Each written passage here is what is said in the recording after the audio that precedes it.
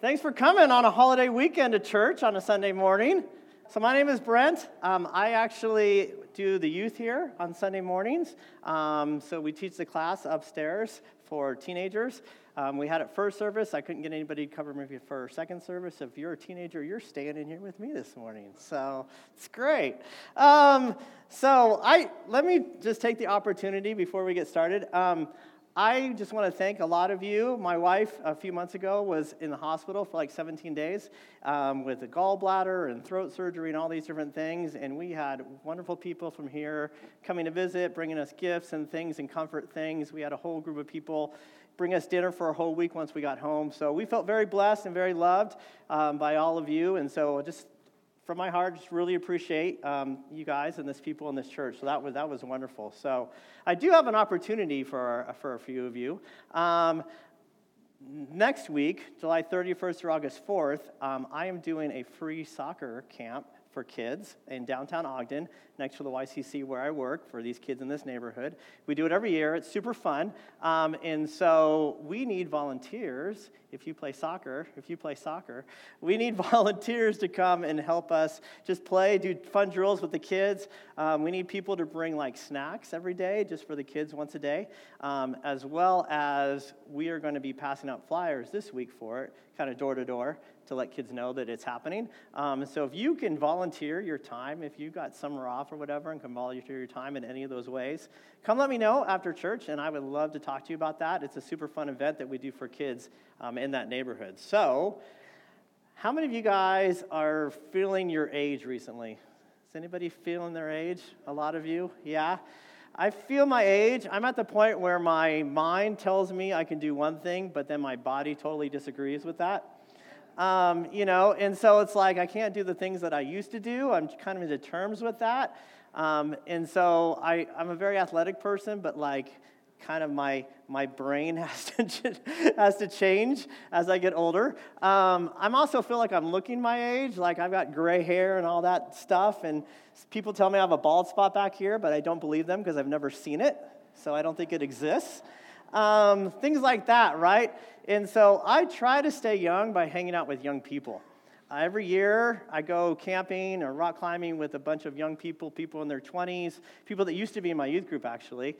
And it's super fun. Last weekend, I actually took my 19-year-old daughter and a couple of her 19, 20-year-old friends. We went up to the Uinta Mountains, and I took them out on Mirror Lake, and then we went and had lunch, and then I'm like, let's go up to this other lake. It's like a 2-mile hike to Wall Lake. And so we went up there. We went on this hike. We cliff jumped in the water. We came back. We went on another lake. It was great. And on the way home, my daughter's like, Dad, when we go to the lake, when we have lake day, we usually just lay out and relax. And I'm like, I don't lake day like that. And so it was super fun. And when we got home the next day, one of the guys that went with us is texting my daughter, and he's like, how old's your dad? And my daughter's like, how old do you think he is? And he's like, I don't know, like 40-something. And she's like, he's 52. He's like, wow, your dad's in really great shape, which is great. Like I felt like I was like, younger than I am, but I didn't tell them that I was super sore the next day. And so it's like, you can feel that way, but then your body tells you something totally different. And so today we're going to discover more about not Jesus' age, but Jesus' identity and who he is. And so that's what we're going to talk about. We've been going through the book of Mark here. The title of today is Jesus is the Spotlight. We're going to put the spotlight on Jesus and about his identity, because the book of Mark has been talking about this and leading up to this, but this is kind of a climax of it all. And so if you remember a couple weeks ago, Jesus asked his disciples, who do people think I am? And they gave him all these different crazy answers. But then he asked his disciples, well, who do you think I am? And for the first time in the book of Mark, Peter actually identified Jesus and said, you're the Messiah. And that was the first time in the book of Mark anybody had ever discovered that or said that. And so we're starting to see how Jesus is explaining his true purpose, that he's the Messiah, which is very different from the way the Jewish people thought the Messiah should be. G talked about this last week, where you see how like the Jewish people expected a conqueror, someone to set them free from oppression. But Jesus wasn't there to come and set people physically free. He was there to come and set people spiritually free. And so his disciples and people are starting to realize this. And he even said that he's going to have to suffer, and he's going to have to do all these things, and people are going to despise him. And his disciples are kind of grappling with this and even disagreeing with him, if you were here last week. And so Jesus' identity is revealed more than ever before in the events that happened today. And so this message today is very clear. We're talking about how Jesus is not just a prophet, not just one of the many prophets, but that Jesus actually claims to be God. Anybody here read C.S. Lewis? Any C.S. Lewis books? You know, C.S. Lewis books are great. He writes all the amazing fantasy stuff, but he also writes very theological, deep stuff. And if you ever read the book Mere Christianity, if you haven't, you should. But in the book Mere Christianity, C.S. Lewis makes this argument. He says, I'm trying here to prevent anyone from saying the really foolish thing that people often say about him. I'm ready to accept Jesus as a great moral teacher, but I don't accept his claim to be God. This is one thing that we must not say. A man who was merely a man and said the sort of things Jesus said would be a great moral teacher. He would either be a lunatic on the level of a man who says he's a poached egg, or else he would be the devil of hell. And so he goes on to say this. You must make your choice. Either this man was and is the Son of God, or else a madman or something worse. You can shut him up for a fool, you can spit at him and kill him as a demon, or you can fall at his feet and call him Lord and God. But let us not come up with any patronizing nonsense about his being a great human teacher. He has not left that open to us. He did not intend to. And so what C.S. Lewis is saying here is he's saying Jesus claimed to be God. So if he claimed to be God and you don't believe that, you just think, oh, he's a good guy. He was a great moral teacher. Well, you can't have both ways because sane people don't go around claiming to be God. So either Jesus was lying about it and he was just a big fat liar, or he was crazy, or he was actually who he claimed to be. So we can't build this middle ground, right? We can't just say, oh, he's a great guy, he's a great teacher. Well, he also claimed to be God, so what do you say about that? And so we have to be able to say, well, either he was a liar, he was a lunatic, or we worship him as Lord. And so that's what we're going to talk about today. So one of the events that kind of establishes actually C.S. Lewis' point is this transformation of Jesus, this transfiguration of Jesus is what the story we're talking about today. And that's a big word, transfiguration, but all it just means is to change. We're going to see how Jesus gives a glimpse of his glory here. And so he takes his inner circle, these three guys up on this mountain, and this is Peter, James, and John. These are the guys that he would usually take kind of extra time with and take them on different adventures with him and do different things with them. We don't know if he was like trying to prepare them for later leadership in the church, or he was giving them some type of new role, or they were just boneheaded and they needed a little extra time from Jesus. So these are the three guys. These are Peter, James, and John.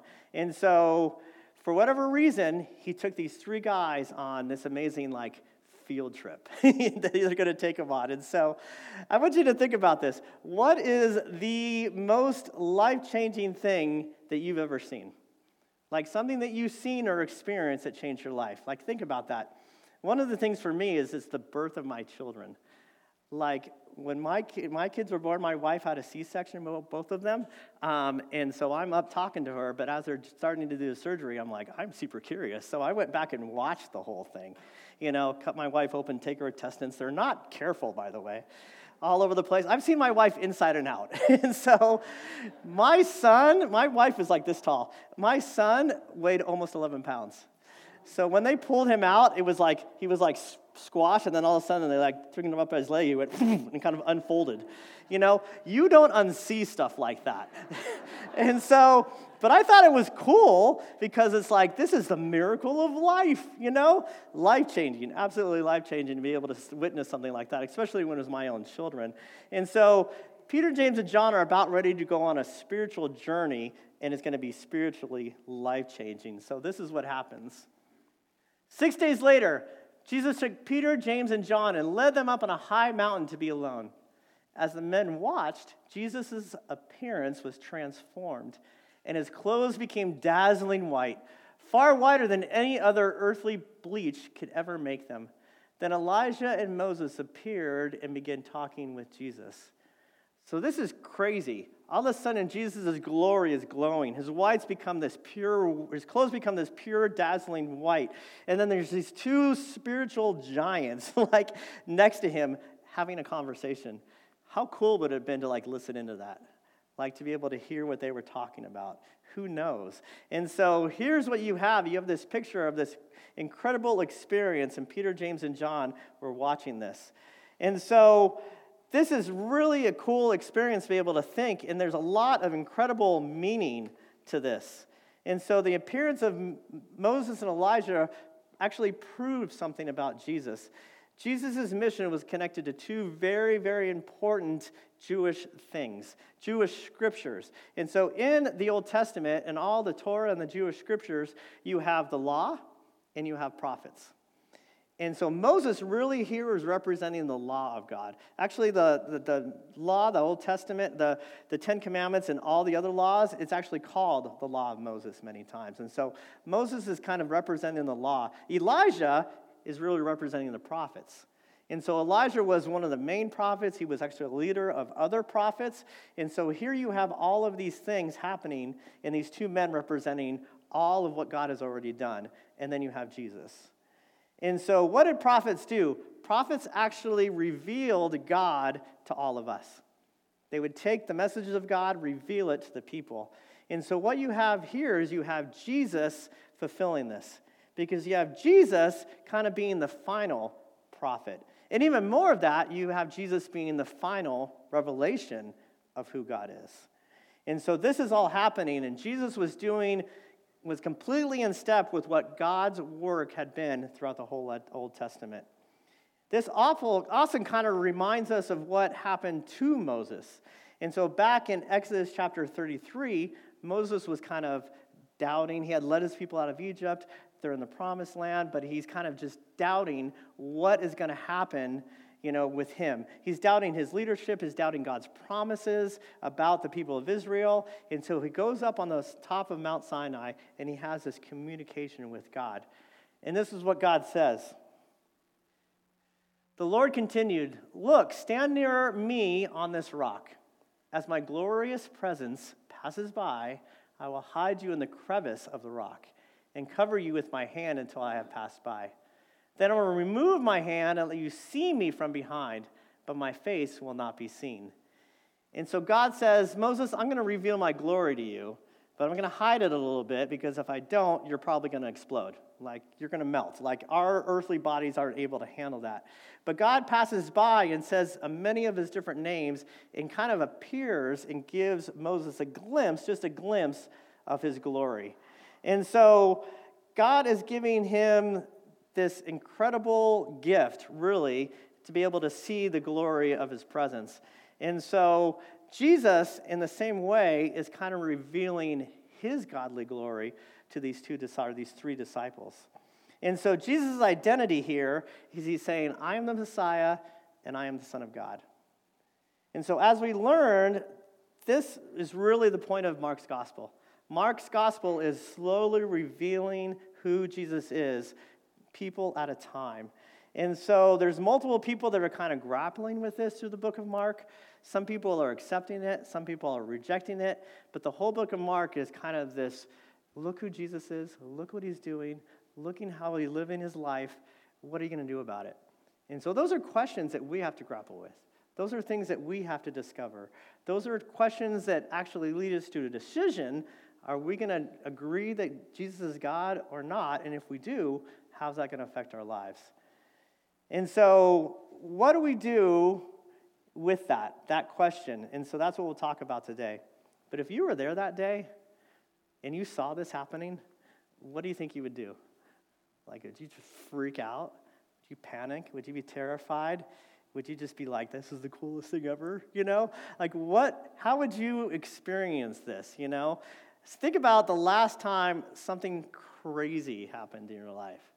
So think about the last time something just surprising happened in your life. And think about this, have you anything ever happened to you where you just didn't know what to say? You just didn't know what to do? And have you ever, accidentally said something stupid? spit your foot in your mouth or said something that was super unhelpful, at a time like that. A few years ago, our dryer caught on fire on a Sunday morning, actually. And I'm a doer. I'm a total doer. Like, I went down and I'm fighting this fire. I'm pouring water on it and it's making it worse. My laundry board like catches on fire. Like, I pick it up while it's on fire and I throw it in the garage. Like, I'm fighting this thing because I'm a doer. My daughter's also a doer like me. She's running around the house trying to save our animals, our pets, and running out of the house. My son is not a doer. He was just annoyed that he got woken up early in the morning. My wife is a panicker. Totally panics. So she came in and everything's on fire and she's like, what do I do? What do I do? And she's like, should I call the fire department? I'm like, yeah, you should probably call the fire department about now. And she's like, Brent, I don't know the number of the fire department. I'm like, 911, Susie. Like, 911 works. And so, not very helpful. But, super. So we all have these different, fight, flight, responses, different things. And so Peter, if you guys know Peter, if you've read about Peter in the Gospels, in the Bible, you realize that he's a man that doesn't really think before he speaks. He kind of puts his foot in his mouth, He kind of is very impulsive, which doesn't serve him very well. And so, but God's going to be able to use what Peter says and does to be able to teach them lessons. And so this is what Peter says. Peter explained, Rabbi, it's wonderful us to be here. Let's make 3 shelters as memorials, one for you, one for Moses, and one for Elijah.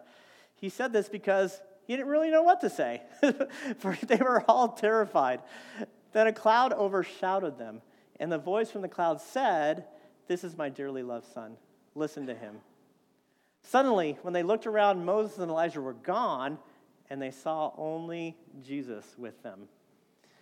So Peter panics during the sight as Jesus is being transfigured, and he doesn't really know what to say, so he just blurts out, let's build a memorial. He's trying to be helpful or kind of like trying to be like, look what I could do, Jesus. I've got great ideas. It's almost like building statues or plaques or something, that we would do today to remember important events. That's his idea.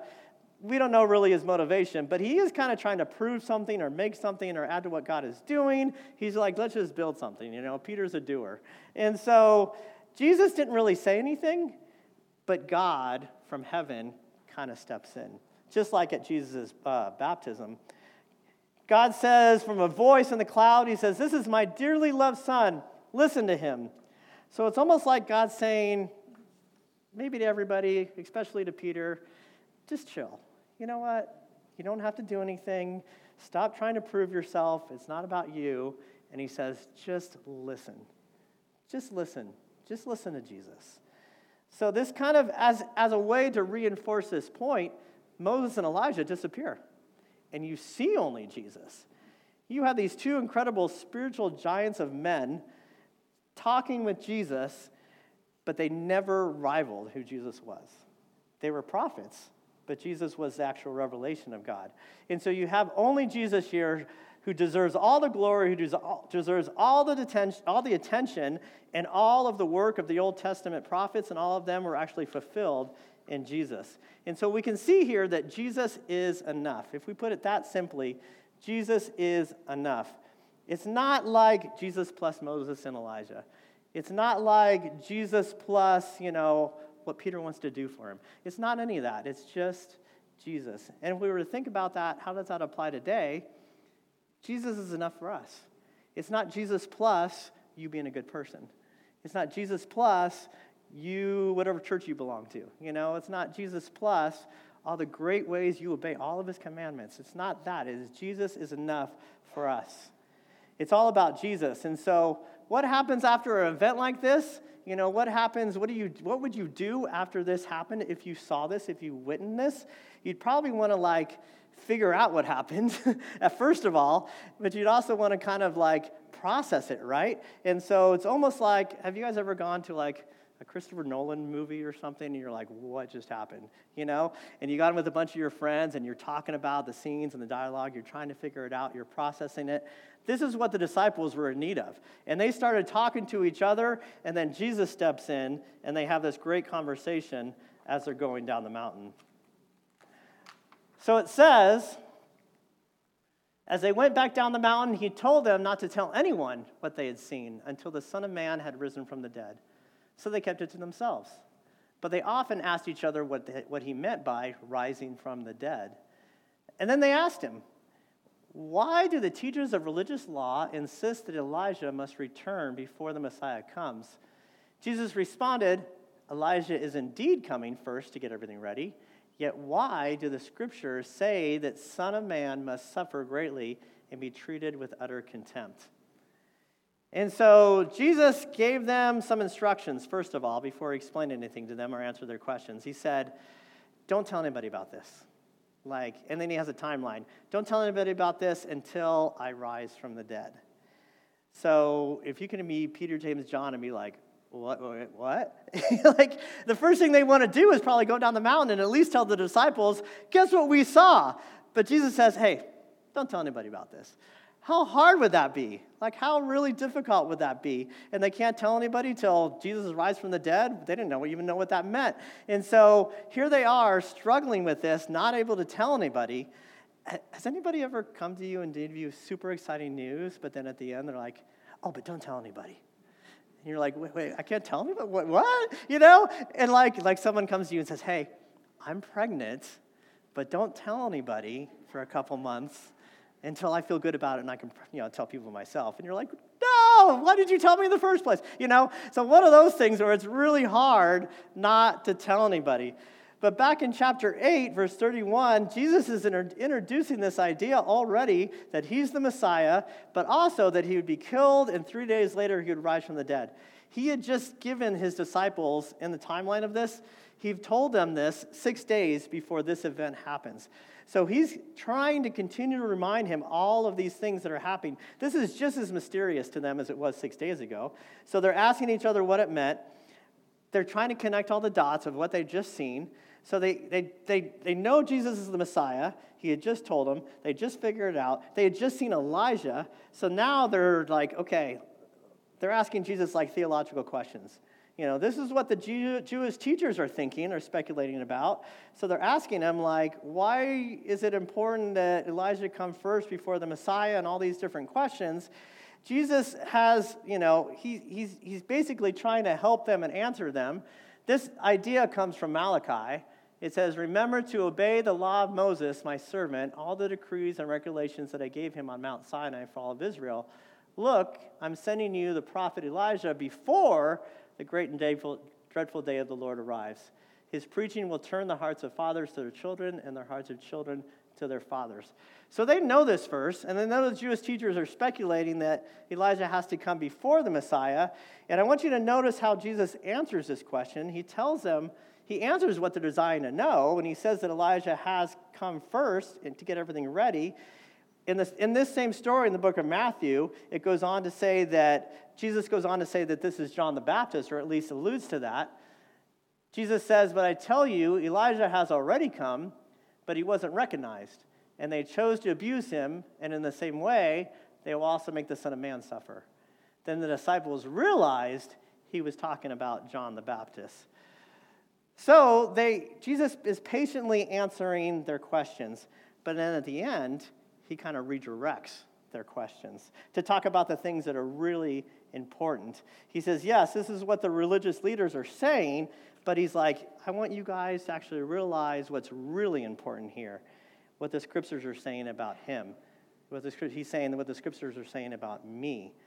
And so he's continually pushing them in the right direction. And so if you read go back to what he says at the end here, he says, Elijah is indeed coming first to get everything ready. Yet, what do the scriptures say about the Son of Man who must suffer greatly and be treated with utter contempt? He's like, yeah, that whole Elijah thing, right. But let's talk about what really is going to happen soon. That's going to have everything to do with who I am and how it affects you. And so 6 days before this, he's explaining it to them. He's saying he's going to suffer. He's saying that this is how I'm going to be treated. He was reminding this again and again. And he's like, hey, listen, guys, let's talk about what really matters. Let's get back to the point. Let's talk about who I am and what's about to happen to me.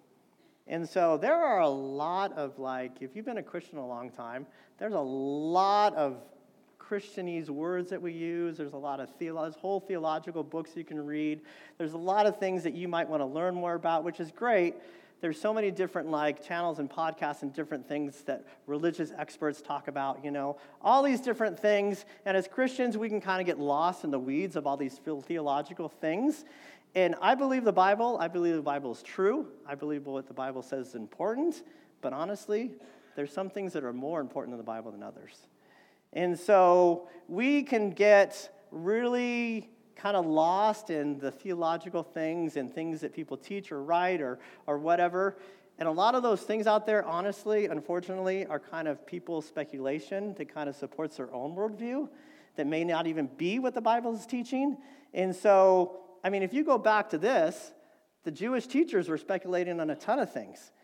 And they were wrong about Jesus, about him being the Messiah. And so even if you go back to recent Christianity within the last, less than 100 years, you can see how Christians and Christian leaders and teachers have gotten a lot of things wrong. People have actually used the Bible past to justify slavery or justify racism or say how interracial marriages aren't okay. All of these different things. And so misogyny, and I remember when people would still say, oh, Christian men can't have long hair, because I had long hair, and all of these different things. Christian men can't get tattoos. That's evil. That's devil worship, And what do we have now? We have a lot of pastors who have long hair and tattoos of Bible verses on them, And so all these things have changed. I remember, any of you remember when rock music was all of the devil? You couldn't listen to rock music, and certainly Christian music can't be rock music. That's just bad, And so you think about all these things that I think we've gotten wrong a lot, and unfortunately we use the Bible to justify it. And so I just want to, I imagine this all the time. There's a lot of, I'm not talking about the truth, right? I'm talking about gray areas. There's a lot of these gray areas, and I'm wondering, in 20 years from now, what are we going to look back on and be like, why did we believe that 20 years ago? That was silly, And so think about all of these different things. And I think we have to be careful who we listen to. And we may have to stop listening to some religious experts out there and be really careful about that. And so how much more does this apply to those who don't even believe in the Bible? These political pundits, these cultural analysts, these trendsetters, these Instagram influencers, all these people that have all these different worldviews and ideas about how we should live our lives. And then my least favorite, are the politicians and the celebrities who will quote the Bible just because they want people to vote for them or want people to like them. That's ridiculous because if you look at their life, they're not living a Christian life. They're not living a life the way the Bible teaches.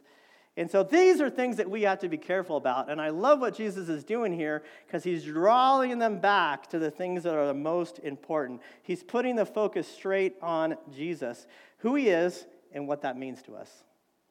So the point is, we just need to listen to Jesus. We need to we need to hear the words that he said. We need to watch and read in the Gospels about how he lived his life. And that should set the agenda for our life. And so the Bible, the life of Jesus, shows how we can connect the dots between everything in the Old Testament and the New Testament of the Bible, connect it to Jesus, and that's how we should live our life. And so that's the reality. That's the truth. And so the lesson here is that Jesus is not just a prophet of God, but Jesus is God. And Mark's gospel is trying to show us that truth, but also what that means. And so in Jesus, if we put the spotlight on the work, the words of Jesus, that's the truth, and that is really what is most important. So whenever someone turns to him, whenever someone really says, Jesus, yes, you are God, I want to follow you with my life, the Bible talks about how this veil is taken away. And when we ask forgiveness for our sins, it says that this weight is gone and that we feel this freedom for the very first time. This is what it says in 2 Corinthians. Whenever someone turns to the Lord, the veil is taken away. For the Lord is spirit, and whenever the Spirit of the Lord is, there is freedom. So all of us have had that veil removed, can see and reflect the glory of the Lord. And the Lord, who is the Spirit, makes us more and more like him as we are changed into his glorious image.